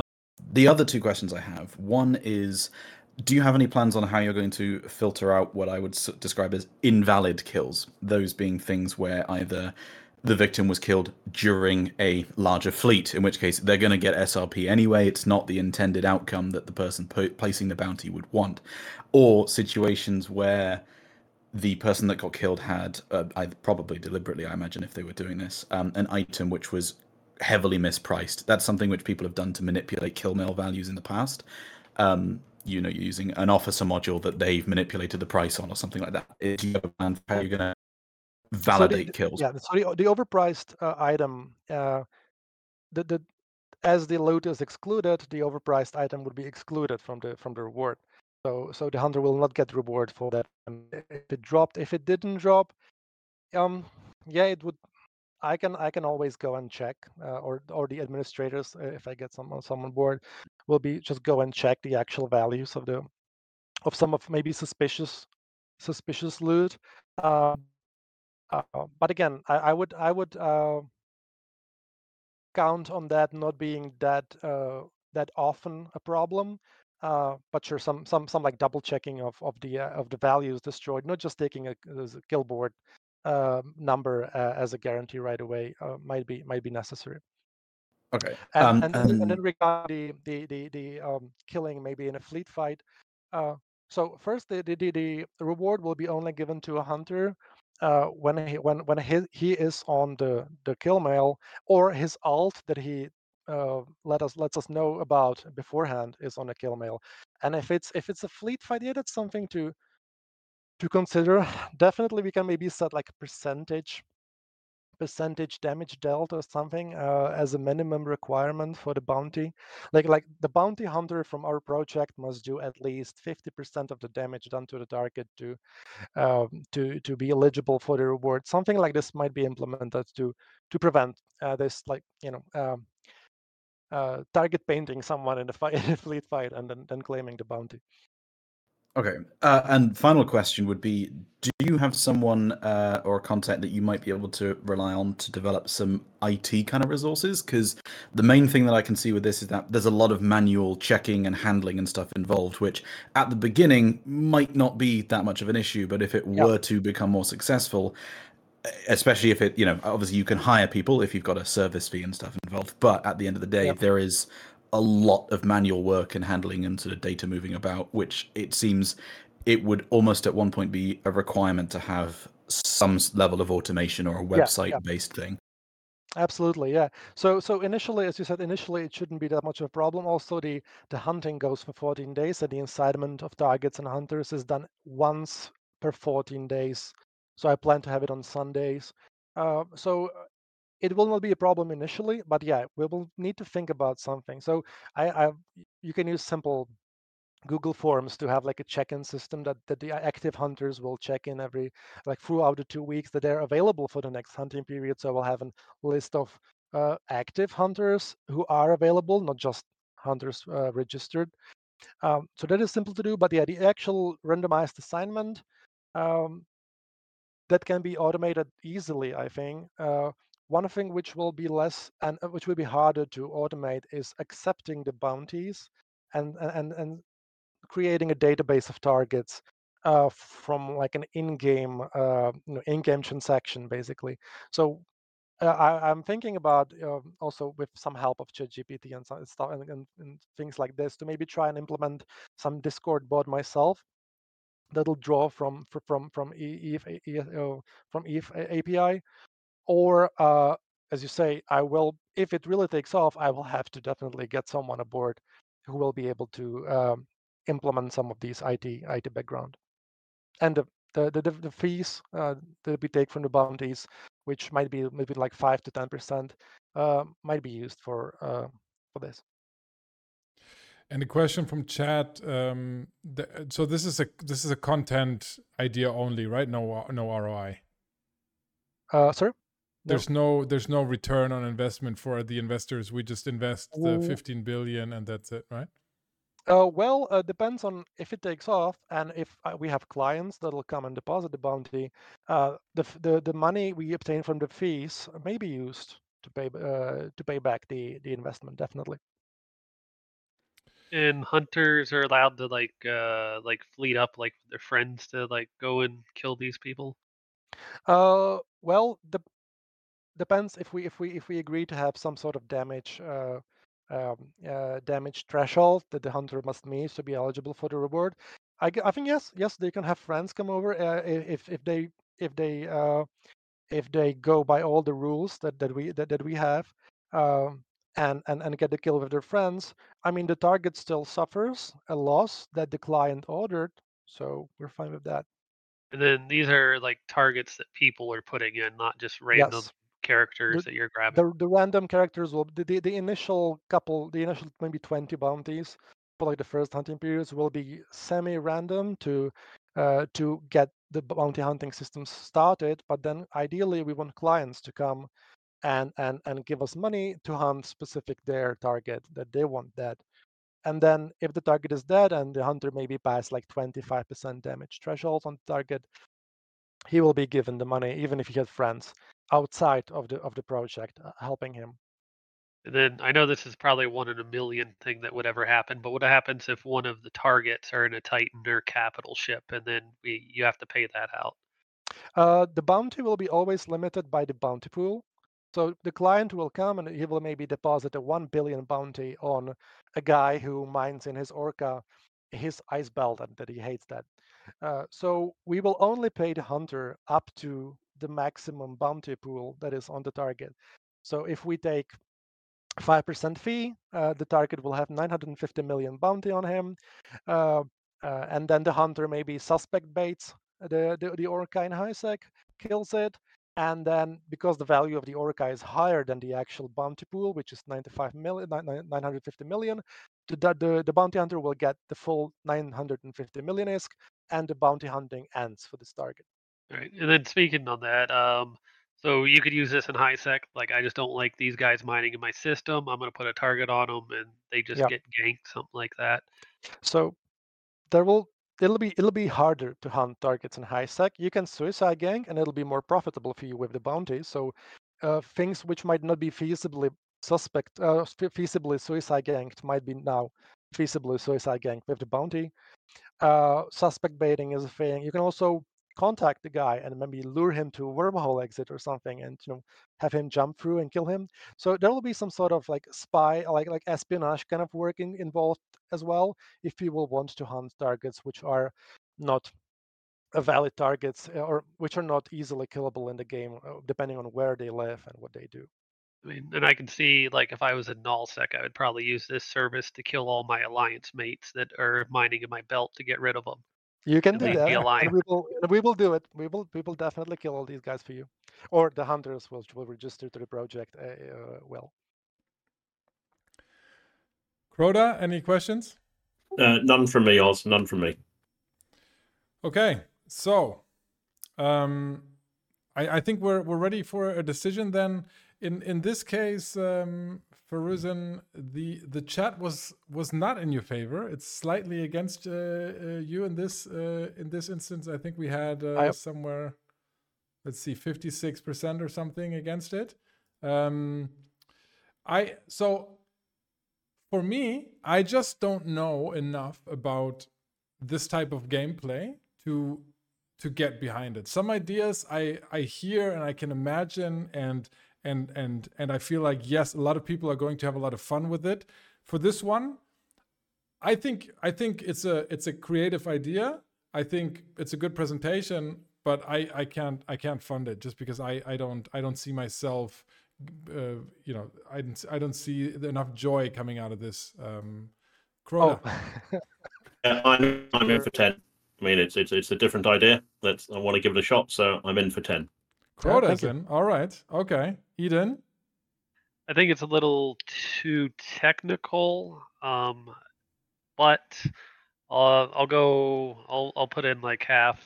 I think because I think it's just a different style of gameplay that seems interesting, but I think it's going to be a technical nightmare. Golden. I really like the idea, and I do think that it could work.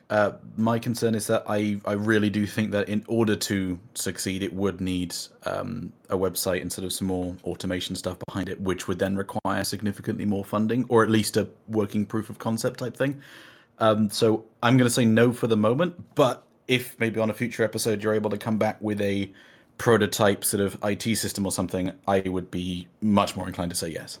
All right, sounds good. That sounds like you got just enough to get your idea started, Frozen. Even if chat is against you, the ideas get funded here. So I hope we can make your dream reality then. We'll see how it goes. It will be difficult, but we'll see. We're looking forward to a video or a blog post or report from your endeavors. Cool. Yep, all right. Definitely will be. Thank you. And we're going to jump to the next candidate already. Thank you. Thank you. Let's see here. We're going to jump to Jiangzi Wen. Are you there? Yes, sir. Perfect. All right. You also have a presentation, right? Presentation. Yep. And let me just pull it up real quick. I'm going to. Are you going to be audio only? Yeah, I'm audio only. Yeah. All right. Then I'm going to switch that off. Okay. Perfect. You can.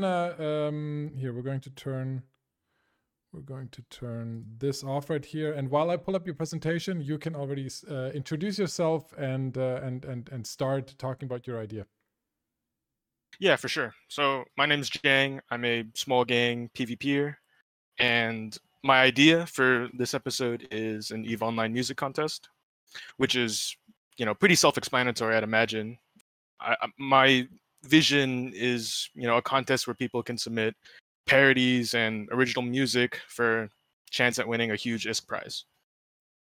So I'm gonna wait for the slideshow to come up because Yep. help me frame my thoughts a little I'm bit almost more. there. There we have it. We're watching it. Go ahead. All right, sick. So very high quality. I know. Yeah, love it. So side one, music good, right? I think that EVE could use some more music. It's a pretty huge part of just like standard gaming culture. If you imagine all the really successful, top-selling games like Fortnite and Minecraft, they have a huge variety of parodies and songs that I would imagine help propel it to the top of the leaderboards. And if you go back a couple of years to CCP's Permaband, there's one dude who did like EVE raps like Captain Blastaho. Those guys were pretty successful, pretty legendary. I think that it's time to sort of get the greater body of the community in on the action. EVE is a pretty old game, right? People aren't here for the fantastic graphics or anything, but the reason that we still have a community today is because of the passion of the players, right? It's just a huge collective effort to kind of make the game how we want to play it. And I think this is a good opportunity to sort of tap into it and give people the incentive to create something that they're proud of and something that they can show, the people around them. Which brings me to my next slide, music-wide audience, right? So this is a chance for people to sort of band together and, work on a project that's sort of outside of EVE that, maybe they haven't really considered before. I'm envisioning a situation where, like, two people in the same alliance that have never really interacted get together, have a passion for music, and they, create something, and that forges these really nice, strong friendships that, could last for a little bit outside of things. And it's a chance for maybe people in the music industry, right, estranged veterans who've sort of stepped away from the game for a little bit, to interact with the IP a little more, and just kind of get the band back together, right? I love it. I love it. Okay, cool. The other thing that I want to touch on with having a wide audience is engageability with the content, right? So there's a lot of barriers in EVE Online, whether it's like ISK or SP, or just like knowing the right people to get into the right things, right?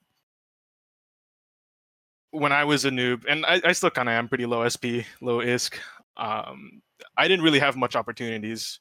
There's just like either mine rocks and high sec, or go into some null block and press F1 all day. And I think that this is sort of something that everyone can engage with, right? Any new players, anybody that maybe not good at PvP, or maybe don't even care for PvP at all, right? There's at least one like video submission contest that's happening right now. If anybody's familiar with Bringing Solo Back, they have this sort of like meta shift style where you submit frag videos and you have a chance at winning some Plex or a Besla. And I really like the idea. It's just sometimes that's not for everybody, right? And I wanted to give something to sort of be able to include people that might not necessarily have the opportunity. And the other thing is, when you're not an EVE player, right, you don't really care about these make a build guides on YouTube. You might not even really care about like the lore, or like this sort of geopolitical thing that's happening that people that have been playing the game for a long time might care about. But if you hear a good song, right, if you see something you like, then that might allow you to engage a little more with the content. Which my last slide, or my second to last slide, is we need money, because making music is a really big time investment, right? You're putting yourself out there, and there's just going to be a lot of things going into a lot of moving parts. And what this means is we have to have enough money to incentivize people to actually do it, right? If it's just 5-10 bill, nobody's going to really put a lot of time into a lot of effort. And we might have a troll or two slip through, which is fine, but we want to at least have a couple of genuine submissions here. So yeah, the ISK probably won't be needed until the very end, just by the nature of like a direct handoff between you, the investors, and people, the winners. Maybe it would be nice to have you guys judge the videos as well if you're interested. Love it. Cool. Is that it?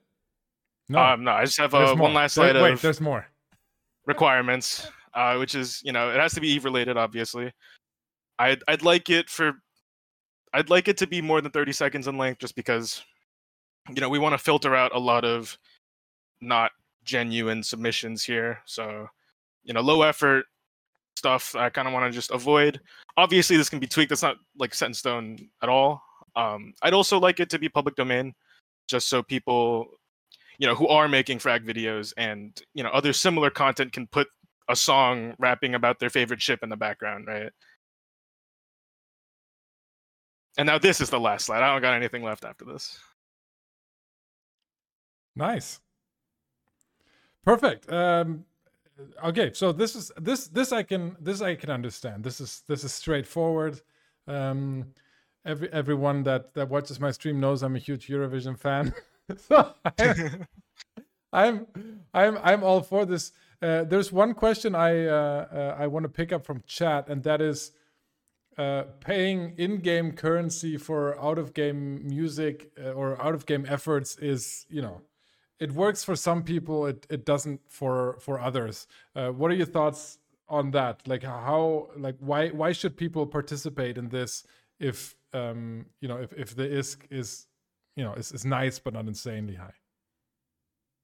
I'm gonna be frank. There's maybe not enough for people to really care about. I know like any number of money probably would be enough for me because I'm space broke, but I think the goal is to have the incentive be high enough. I think like on a meta level outside of what someone stands to gain from this is you're contributing to the like community, the history of it all, and it's sort of a way for you to set your name in stone, right? You don't have to be the best PvPer, but you could be the guy who made the best song about the Praxis or something. And I'm going to be honest, it would be a good way to promote the show as well, because we could intertwine the show with the content. I'm biased here. I love this. I love this idea already. Other investors, what do you guys think? And maybe also like investors, how much do you like? You haven't told us how much. Jiang, do you are you leaving it up to us? Basically, you're saying, hey, the prize money has to be high enough for people to participate, but you're leaving it up to us to say how high. Yeah, pretty much. I want to put the ball in your guys' court because I think it's going to be like directly proportional to the amount of money you guys put in, right? Is how much effort people are going to give. So I'm not going to really set a limit because, what if this is, the biggest EVE thing to happen since World War B? Yeah, I get it. So one thing, guys in chat, please put down how much you think we need to put for a music contest. Like, let me know what you guys think would have to be the prize money to get like really high quality, like get like 4 or 5 high quality submissions. And then I'm going to pass it on to the investors for questions if you have any. I've just got the I'm in a Roke song stuck in my head now. So Crota. Yeah. Right, just a quick one. 2 questions from me. One is, do you sort of feel there's any content out there ready to go? So you sort of got a head start. And my second question is, does the content need to be new? So almost unseen? I mean, there's lots of sort of songs out there, but Yeah. So that was 2 things that I was considering. I know like there's already like a little bit of stuff out there, maybe even unreleased. I think I would prefer it to be like new for the contest, just so nobody has like a head start and everything is like specifically for this contest. But I'm open to what other people think because I don't really have any stake in this. Yeah. Okay, thanks. I want to challenge chat here real quick because people are like, maybe I should have said, be serious, right? But people are putting, let's not talk about the outliers, but I see a few 100 billion, I see a few 20 billion, I see a few 50 billion. That is a lot of money, right? And that's why I asked the question, like, I'm not saying how much would it take for you to take part, right? I'm saying like, how much do you have to put up for enough people who would do it for that money to come forward, who also have a musical talent, right? So there's no overlap, I think, between people that have musical talent and are rich in EVE Online. It could be that we have enough poor musicians in EVE Online. So, right? Possibly. We do in the real world, right? So I think 100 billion is absolutely ridiculous for a contest like this. Other investors, what do you think? I think, ideally, like a 50, 25, 10 would be yours. Like that would get people really motivated. Definitely. Okay, well, let me ask you guys this. What if you're an Alliance exec? What if you're Gobbins, right? How much ISK would get you to go and make a diss track about someone else in EVE, right? Or Yeah, have we're a not head-to-head rap necessarily battle? trying to get Alliance execs and stuff to, we're talking about getting the majority of people in Eve who are Well, can fair enough, make but music. like, wouldn't something like that just be like so legendary? It Right? would. Like 20 I years from think now, that people would kind still of look back at person, that video. quite frankly, actually 100 bill wouldn't be enough. But also, I think they would be more inclined to do it for the memes rather than for the ISK at that point. I don't know. Apparently, Gobbins needs money badly enough to raise the taxes on the maybe. TTT. So that's an interesting example. Yeah, we'll talk about that in a second here. But I think that's very high. I think that's still very high. Eden, Crota, what do you guys think? I don't really have any thoughts, but Go for it, Eden. are we just gonna vote now or? No, just like how high, because we need to like agree on on a ballpark here on what we're going to throw in for support, because I think it's going to be a difference. 10 billion or 50 billion on this idea is going to be different, because this is purely just I mean, if just for it's fun. like a celebrity like Gobbins or somebody, it should probably be higher, But so I don't have too many thoughts on it though. Okay. I don't think we should be focusing on trying to get celebrity players to be making music. No. I don't think that's the aim. I think I want talented musicians, right? Yeah. There's got to be talented musicians out there that that just need to be a little bit motivated, right? So I personally, I don't think we need 50 billion to get those players motivated. I mean, if you're thinking about, like let's say, like 50 billion is more than a year's worth of Omega, right? Easy, right? So if you think about if somebody that is just playing a regular Eve player who's a talented musician, if you could entice him or her with 6 months worth of Omega, they might sit down for a day or two and put a song together, right? I think 14 bill is a year Omega. Yes, that's right. Yeah, I think in this case I'm sort of like separating the actual like monetary value of everything, because I think what's going to be better for traction is to just get the community involved, right? Mm-hmm. And the easiest way to do that is to have some lofty number for people to look at, but if everybody's like talking about it, then we'll get somewhere. Yes. Okay. Do we have any more questions from chat or from the investors?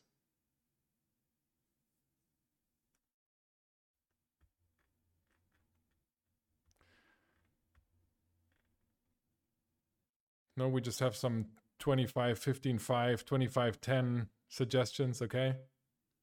And it would need to be advertised for sure. But I can do my part in that, and I think we could get CCP involved. I think that should make it that should be easy. I mean, that's not easy, but like I'll get the word out. No, like I'll get the word out. Like I'll whether I fund it or not, I'll get the word out. I want to see this happening.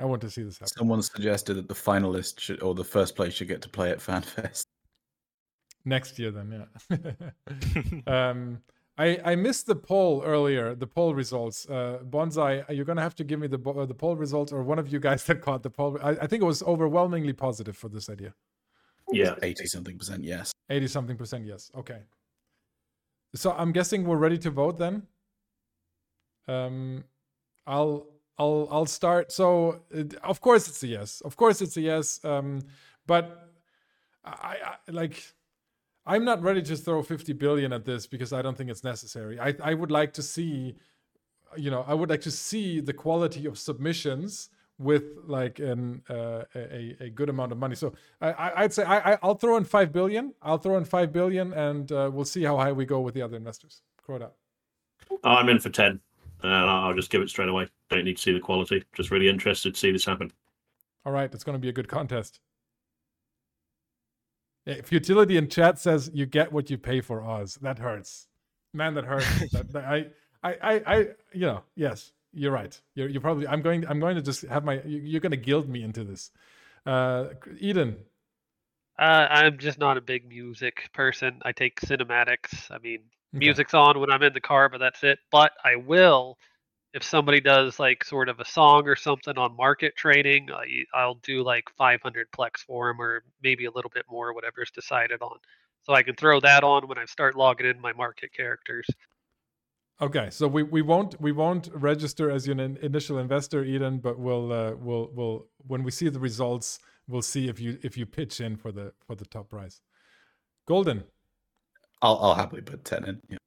All right, so we have 25. Jiang, I'd say you've got yourself a music contest with at least. I would also say, yeah, if there's like one that gets submitted that just happens to be absolutely excellent, I'll give him 25 bills. Nice. Okay. So, Jiang, here's my suggestion. All right. So we're going to have a very, very nice contest. I would like to have let's have a special OzTank episode where we show all the selection, and the investors get to be the jury, and we'll rope in chat as well, just like we did today. How about that? Yeah, for sure. That sounds excellent. Perfect. All right. Nice. We're going to have an Eve music contest. Jiang, thank you so much for submitting that idea. And we're going to move to the last idea of the day. Thank you, guys. All right. This is, I mean, I hope you guys are having as much fun as I am, because this is going exactly how I was hoping it would. We had a great mix of ideas. And overall, I think very happy that all of these ideas are getting funded. Oh, Bonsai is pinging me. The poll was 80% yes for him, so hell yeah. The last idea that we're going to talk about today is a little bit special. Let me turn this off. So the last idea comes from one of our investors. Interestingly enough, Golden, you submitted an idea that I'm going to let you present in a second here. But my number one question is going to be, and I think for all of chat also, is going to be, if you're already that rich, right? And I've seen at least in part how rich you are, then why the hell do you need additional investors, right? And so that's going to be the main question that I expect you to answer here. So let me pull up your presentation. Mm-hmm. All right, the Perpetual Free Market Coalition. What is this about, Golden? So, it is my belief that nullsec alliances should not be reaping enormous amounts of ISK from trading tax revenue in HiSec with basically nothing that anyone else can do to counter it. Hell yeah. Just kidding. I also just believe in general that players should have access to as low a tax rate for trading as possible. And until very recently, in Perimeter stood the TTT, or Tranquility Trading Tower. For those watching that might not know, hopefully everyone does, but why this was significant, it was a HiSec keeper owned by a group called the TTC, or Tranquility Trading Corporation, or Coalition, which provided lower tax rates for trading than G244 itself. As a result, it kind of became the main trading hub for trading Plex, skill extractors, and injectors in particular, but also a large volume of many other items. The TTT broker's fee rate was set to the minimum that the game allowed at the time, which was 1%, compared to the 1.5% that you can get in Jita if you have max skills. You can actually get a bit lower than that with standings, but that takes a very long time. This was, of course, great because players had access to a minimum tax trading market, saving them money, which is awesome. But the downside was that this Keepstar was backed by a coalition of large nullsec alliances, including ones that otherwise are usually fighting each other, such as Goonswarm and Pandemic Horde. But because this structure generated trillions upon trillions of ISK in revenue for those groups with very little effort involved, it therefore was in all of their best interest to make sure that they held a shared monopoly, padding all of their wallets quite nicely. No one could feasibly destroy the TTT because killing a Keepstar in HiSec without capitals and with all of the game's biggest groups defending it is essentially impossible. And anyone who tried to put a market up themselves to compete with the TTT would swiftly find mercenaries hired by the TTC knocking at their door. That was until recently when some game mechanics changed. CCP announcing that XL structures such as Keepstars and Satios would no longer be anchorable in HiSec, and brokers' fees were being changed so that instead of a 1% minimum, with half of that going to the SEC would just take a flat 0.5% fee and the player can set what they want to anything, including 0 if they would like to. That means that you now can set a minimum fee of 0.5%, not 1%, but you don't make anything yourself. And then the other consequential thing that happened was that Goonswarm withdrew from the Tranquility Trading Coalition, shortly thereafter attacking it, and as you probably know, destroying it.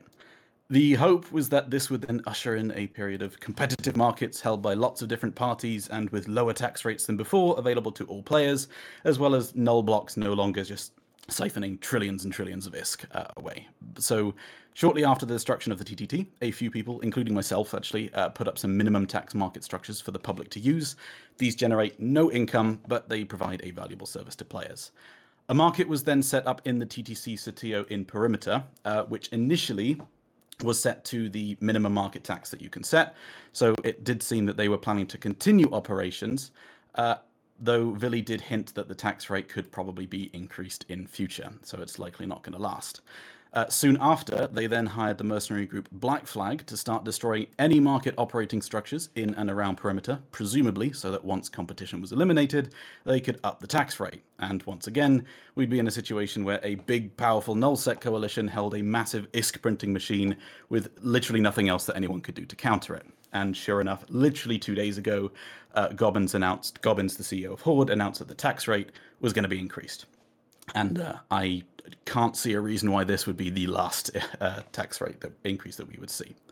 So what to do about all this? Well, as stated, my goal is both to ensure that all players have access to a minimum tax rate market adjacent to JITA ideally, and that massive nullsec alliances can't continue to just leverage their size to print trillions of ISK with basically nothing you can do to counter it.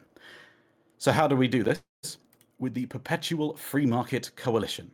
We anchor a market structure, and once it's aggressed, we anchor another one. And then once that structure is aggressed, we anchor another one. Repeat. So we make sure that even if Horde, Fraternity, or Black Flag always attack competing structures, there is at least one up and available to players at all times. One goes up before the last one is destroyed. This means that there will always be a lower tax market available to players than the TTC, unless the TTC restores their tax to the minimum figure, or indeed if Goonswarm succeeds in destroying the remaining TTC structures, which they plan to start doing tomorrow. As for the mechanics of this plan, here's a few more details. So each structure will be anchored under a new corporation, so that the aggressors need to declare war on that corporation every time a new structure pops up, and they have to wait 24 hours before attacking. Once they strip the shields, there's also at least a 24-hour waiting period before the armor layer can be attacked, which is when the services go offline. And by the time that hour comes by, there will also be a new structure up and running anyway. And there's also a few ways using some structure and war mechanics that we can actually extend this time by quite a bit, but it's probably best not to talk about those publicly just yet. This means that even if each market is... Oh, one sec. This means that, yeah, even if each market is attacked immediately, it should be around for about 48 hours, possibly longer if there are any delays in the attacker's war decking or attacking it itself. So, or if any groups offer assistance with the defense. This plan basically creates an uncounterable system whereby minimum tax markets will always be available, no matter what, and people will always have an alternative to the null block controlled markets. This will not generate a return for investors. This is a charity effort, but it's something that I genuinely believe is good for the game, and we as wealthier players can put our resources to good use for the benefit of many. As to how much this is going to cost, assuming a structure which will probably use Asbels dies every 48 hours, the cost of an Asbel to build, plus a 500 million ISK builder's margin if we're buying in bulk, is about 4 billion ISK, plus 3 billion ISK for the core, so around 7 billion each. 15 of those a month, that's 105 billion ISK per month. Less for any extra days that the structures remain up. Now, that's a lot of ISK, but if the 4 of us were to join in, committing a couple 100 bill each to fund this project for an entire year, in my opinion, seems quite worthwhile. And there are also some extra aspects that we could add on to both provide some content and engagement opportunities for players, as well as actually cutting down on the cost of the project itself. So if we were to offer a sizable bounty for anyone successful in destroying the war HQ of aggressors, then this would save some ISK by extending the lifespan of the structures. It would disincentivize aggressors by disrupting their other operations. It would get players paid, and it would generate some content a little bit more interesting than just completely one-sided assault. In summary, this plan... One second. Sorry. Okay. In summary, yeah, this plan prevents null-sec groups from holding a monopoly over high-sec markets. It ensures that a minimum tax trading market is always available to players, and it provides some opportunities for content and ISK making for other players as well. So a few questions which I'm sure will get asked. The first being, why not just hire the mercenaries yourself? The answer to that being, I did reach out. I would have been quite happy to just outbid Vili. They weren't interested. Additionally, even if they were to accept being paid to leave the structures alone, I wouldn't be surprised if Horde or Frat just came and attacked them themselves anyway, so it likely doesn't matter. What about kill boards? The simple answer to that is stop caring about kill boards, especially when there's an actual tangible benefit to be had. The big one is 48 hours too short a time? 48 hours is a short time for most market items, and I don't imagine that most people will do trading ships and things in lower volume items in these structures. But they also weren't really doing that in the TTT or the current TTC Satios anyway.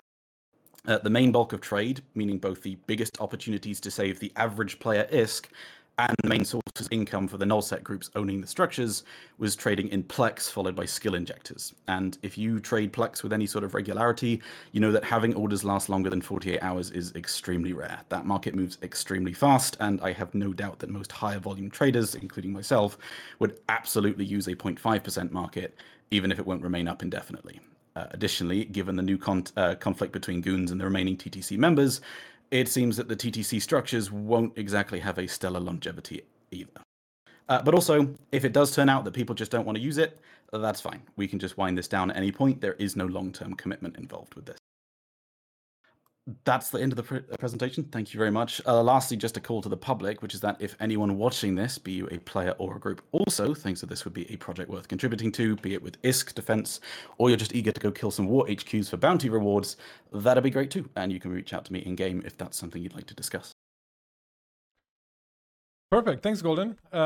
So we had discussed this before you submitted it as an idea on your own accord to the Ostang. So I've been thinking about this a long time. Of course, there's also nullsec politics involved in this, and as you were presenting, there's one thing that just comes to my mind. I mean, in the new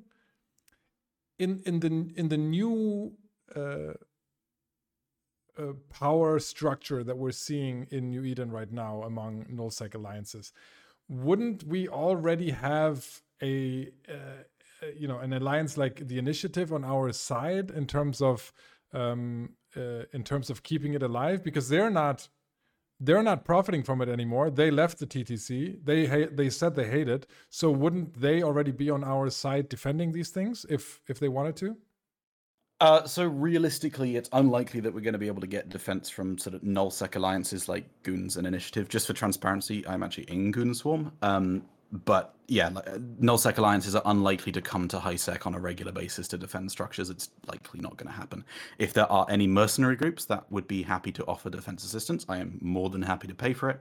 But other than that, yeah, the plan basically relies on the fact that the structures are going to die. It just doesn't matter. And so we would, do public fleets for defense for anyone who wants to join. We would continuously make calls for mercenaries to defend if we agree on a price. And other than that, we just will see them die, and we will replace them as soon as they die. Yeah, that's pretty much it. Although the key is the new one would be anchoring before the last one dies. So yes, as I said, it would be perpetual. So even from the last moment that the previous one goes boom, you can immediately use the new one. Varag101 in chat also just said, do you have help with the logistics for this? It seems like a lot to take on for a solo pilot. Yes, I've got that sorted. And what happens, somebody asked earlier, what happens to orders when structures get destroyed? Do you know? The orders get cancelled. Yeah. Mm-hmm. For sell orders, the orders get cancelled and the items end up in asset safety. But in this case, yeah, you don't use the item. If it's just Plex, it goes to your Plex wallet. LSIs go to asset safety. Yeah, but the thing is that even if you are doing that and you've got to pay 0.5% on asset safety because they can go to stuff in the same system, that's still 0.5% cheaper than having just traded it in Jita. So it's still cheaper. Okay. Eden, Crota, what do you think? Not in terms of questions, not in terms of. Yeah. Well, I know, like I brought this, like I was hell bent on putting a keep star up in perimeter, and then they made the changes 2 weeks later. But like the main thing is like I don't really see players, like I'm lazy. I wouldn't want to keep moving every couple days, but I really hate nullsec and their citadels. Well, But why not start outside of perimeter, like do other regions or something like that?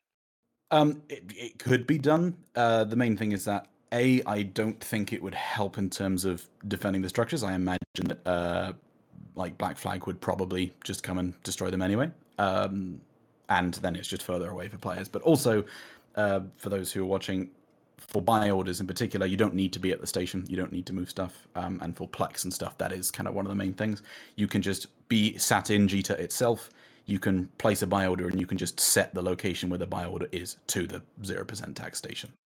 And then the other thing that like my idea is like why did they never use like the TTT for like good, like here's a bunch of this for this whole week, we made this profit, it went from Plex for good, we're giving out free, game time for players, stuff like that. Once, if it ever becomes stable, could you raise the tax level to take some of that is to give back to the community?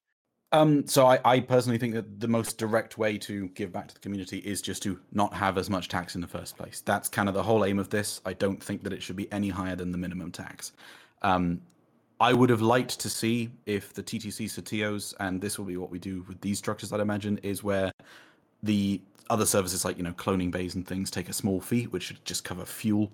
But I don't think that the aim of this project isn't to make money, and giving back to the community would just be in the form of reducing taxes. There's one thing I want to address in chat, and that is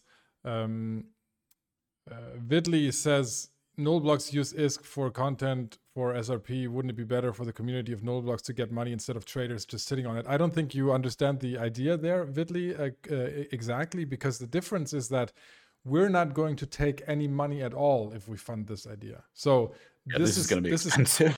This is keeping all of the money. This is a 0.0 broker fee station, rather than nullblocks taking 0.1% or in the future more and taking that money into nullsec. So the question that you're answering for yourself, which is a valid question, right, is what do you think is better? That revenue funneled into nullsec, right? And if does it go into alliance leaders' own pockets or into the alliance? That is for you. That is an answer that you need to answer for your alliance, or a question that you need to answer for your alliance. Or do you think it's better if players never need to pay that tax at all, and it just stays in their pocket? But that's a question of taxation. Yeah. Alana asked how much tax would this need to be set for to self-sustain. It's not meant to self-sustain. That's the point. You can absolutely, quite clearly, as the TTT did, make it not just self-sustainable, but very profitable if you set the tax rate high. But then you are taking money from all the people who are using your station, and that's not what we want to do. The whole point of this is to prevent large null groups from using their influence to be able to just rinse people for trillions of IS. Could this lower Plex prices? I'm very annoyed paying, 40 billion a month. In theory, yes. Not by an enormous amount, but yes. But it would also mean that the markets can actually just move faster. There is less friction because there is less tax. So what somebody's asking, what's better, 10,000 people getting a slightly better deal and has more money to spend around, or a big corporation getting richer? That's one, extreme way of looking at it, but I would agree. Futility 101 says, what is better for the game? Seems pretty straightforward. What is better for the game? Is that, I don't think it's very straightforward. I think there are arguments on both sides, actually. So I don't think this is a very, I think if you're, so content in the game, futility, but that's an interesting discussion. So if you're in nullsec, then you think that the alliances are that money in the alliance's pocket is better than money in your pocket, right? That's the argument you're having here.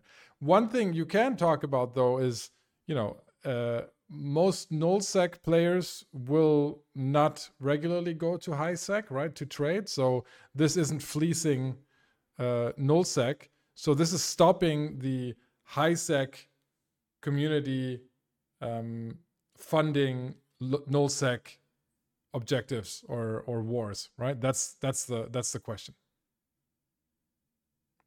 Crota, you've been silent. What do you think? I just had two questions, but they've mostly been answered. One of them was what's going to be sold, but that's been answered. It's sort of Plex. And the other one was, what efforts have been done to ensure there's a degree of safety. And I think that's been answered in a way, mostly to the negative, I have to say. So I think everything I wanted to ask has been answered, and I'm happy to go. What I would say in terms of the negative thing is, yeah, absolutely. In the short term, the structures will, on average, last about 48 hours. And that means that for lower trade volume items, it's not as beneficial. The aim is that longer term, because this, whilst it is operating, it prevents the nullsec groups from being able to reap in all that Plex income, and therefore it makes it not really worth their while. The hope is that, basically, Mercs stop getting hired to just kill everything other than the TTC structures. If it becomes an actual competitive space again, this won't be needed. That's kind of the aim, and at that point, safety returns. But for me personally, I'm not happy seeing the game in a state where the only safety can be offered by a nullsec group that doesn't do anything in highsec, using their position to prevent any actual highsec players from being able to compete, being able to operate in that space, and just pouring more money into already very wealthy, rich Alliance wallet. Brilliant, thanks. Golden, I'll pass on I think a home run question for you. So Futility as a follow-up is saying what drives the game, it isn't market trading. But this isn't about market trading, is it? No, it's more than that. It's the overall health of the game. And okay, so there's a few ways to look at it. One is just, I personally strongly dislike any time where grandfathered in players and groups have just an enormous advantage over newer players or smaller groups. That has been a problem which has lasted in EVE for a very long time, and it is still a problem today. But also, it's not just about traders making more money. If you are playing the game, taxes and the cost of items affect you. If you are flying a ship, you had to buy that ship. People who built that ship had to buy and sell items which go into making that ship. It is a complex economy, and so taxation and inflation and all the other typical economic metrics affect you, whether you are directly trading or not. All right. Any other questions from chat? Newer players don't trade Plex. I think that's not true. I think they buy and sell Plex. They might not trade it for profit, but they do pay a lot of taxes on the Plex that they buy and sell. Okay, so this is a huge decision, Golden. Right? Because here we're talking about possibly hundreds of billions as of ISK, as you have shown. Remind us again, what would this be in about? Is this a month? 100 billion? Yeah. So the annual cost is 1.2 trillion, and that's assuming that all the structures get killed immediately. That the TTC continues for a year or attempts to.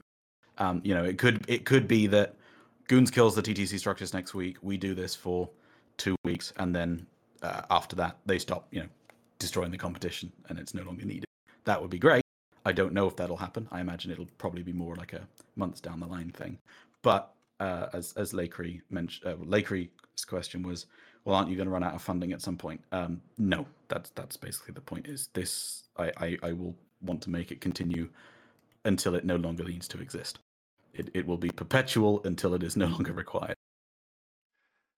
I wonder if it will receive enough appreciation from the community. So the difference right now between 0.0% and 0.1% broker fee is, I mean,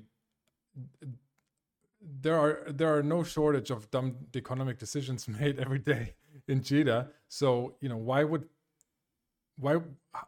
people care about that difference? I mean, it's the symbolism is huge, but are people really going to care? Well, quite frankly, if Vili and the TTC or whatever was happy to commit to just keeping it at 0.1%, actually, I think, you know what, that's probably reasonable. I still don't like the fact that they are eliminating the competition. I would like to see them just stop that as well. You know, let people put their own structures up, try and compete if they wish. But they're not going to keep it at 0.1%. There is very little reason for them to do that. They kept it at 0.0 until all the competition was cleared out. Now they're putting it at 0.1%, and I'm sure in a couple of weeks' time, once people don't kick up enough of a fuss, they will put it up higher. And so it will continue until people, because it can go all the way up to 1.5% before it stops being worth people's while, right? There is, I would be extremely surprised if it stays at 0.1%. And if they were happy to commit to keeping it there, it would be much less of a problem. But I just cannot see that that's going to be the case at all. It's going to go higher, and that's just taking money from players. I mean, I'll be honest. The main, if I do this, the main reason would be because we predicted this was going to happen, right? It was predictable that they were going to take it down, and they were going to eliminate decision, and at some point, one of the blocks that is still in control, and that is now PH, where Vili has moved to, right? And they immediately raise it up, and now it's even worse because back in the day, at least it was benefiting almost all of the null blocks, but now it's just going to go into one alliance's pocket, and that's what bothers me the most about this. Yeah, it's not. I mean, I wasn't happy about it even then when it was sort of getting shared around, just because even though it's going to most of nullsec, there's still a lot of nullsec which it wasn't going to, and still all of lowsec and highsec which it was definitely not going to, other than black flag. But also there was the argument that it was still providing a benefit to players being lower tax than JITA, and they did have it set to the minimum that it was allowed to. Now that is no longer the case. Anything above the minimum is them trying to take extra money, and that's what they're doing. Make it going to just Horde and Fraternity just is additional reason. Okay. Eden, Crota, any more questions? None from me. Chat says 76% yes, fund this, but it's not their money. I'll be honest. I went into the show. This discussion really helped me because I thought it was more of a slam dunk case. The more I think about it, the more I think I don't know if people are going to appreciate it. Like I am happy to advertise the crap out of it. I think it should be there, definitely. I'm happy to put some money down. I don't know if I would be willing to put like half down, just because in the long run, I'm just thinking about all the other stuff that we could do with that money, and I don't know if this is if this is the best use for it, just because it's so expensive. So I have to say I'm on the fence. Crota, can I pass it on to you? Look, it's expensive, isn't it? So I mean, I'm happy to do 10 billion a month for as long as it takes. Awesome. So I appreciate that doesn't even touch the sides, but I mean, I'm not asking for full funding. This is something which I'm wanting to make happen, and the more people that can get on board, the better. But it's not a case of like, hey guys, I need 100 billion a month. Well, I'm in for 10 a month for as long as it takes. Awesome, thank you, man. Eden. I'm not sure, but I mean, I think any chance to mess with nullsec, because they're just taking that money and lining their pockets. They already have plenty of money. I was in nullsec for 10 years, and they don't really invest it in their people that much. They pretend to, and I think we do need a little bit more free trade. Like, I think Billy, terrible business person, he's just got lucky. I think if Oz is in with it, I can give you Asbel's as many as I can financially do, but I'm not going to be doing, hundreds of billions of it. I mean, you guys are. I'm not going to be the odd one out. So whatever you guys are in for, I'm in for. So Golden will do this. If the minimum I'm hearing here is maybe 10, 10, 10. So maybe we can pick up at least 30%, and then awesome. And then we'll see where this goes. I mean, it's content. Yeah, it's whatever it is. It's kill males. It's something to do. It's a lot of politics. So this is really, it's an all around I think nice piece of just sandbox news and sandbox politics. Yep. So how bad can it be? And as I said, there will be content for other people as well. It's not just about the traders. If you're wanting to go and hunt down some war HQs, help in defense, or even maybe some prizes for scooping cores underneath whoever's attacking them, there'll be some interesting fun to be had. Yeah. All right. Well, hold on 1 second, Oz. I'm gonna go buy all the Asbels now in Jeddah, and then resell them to you guys. Somebody already did it. I'm sure. There's 200 and something people watching. Somebody already scooped them up. But I think we might have enough stockpiles among the four of us to put some stations together. Or Golden was smart enough to just think of it before. All right. Perfect. Hey. This has been insanely fun, really. I thank you to all the candidates, all the you guys, you investors, for chat to be there. I think we had a lot of nice participation. Thanks for Bonsai for modding our polls in and everything. It was we had some hiccups, this being the first episode, but I can already say this has been so much fun and such a big success that we're going to come back with an episode 2. I would say in 4 weeks' time. So do this once a month so that we have 1 or 2 weeks of idea submission, and then 1 week's selection, and then we go do this again.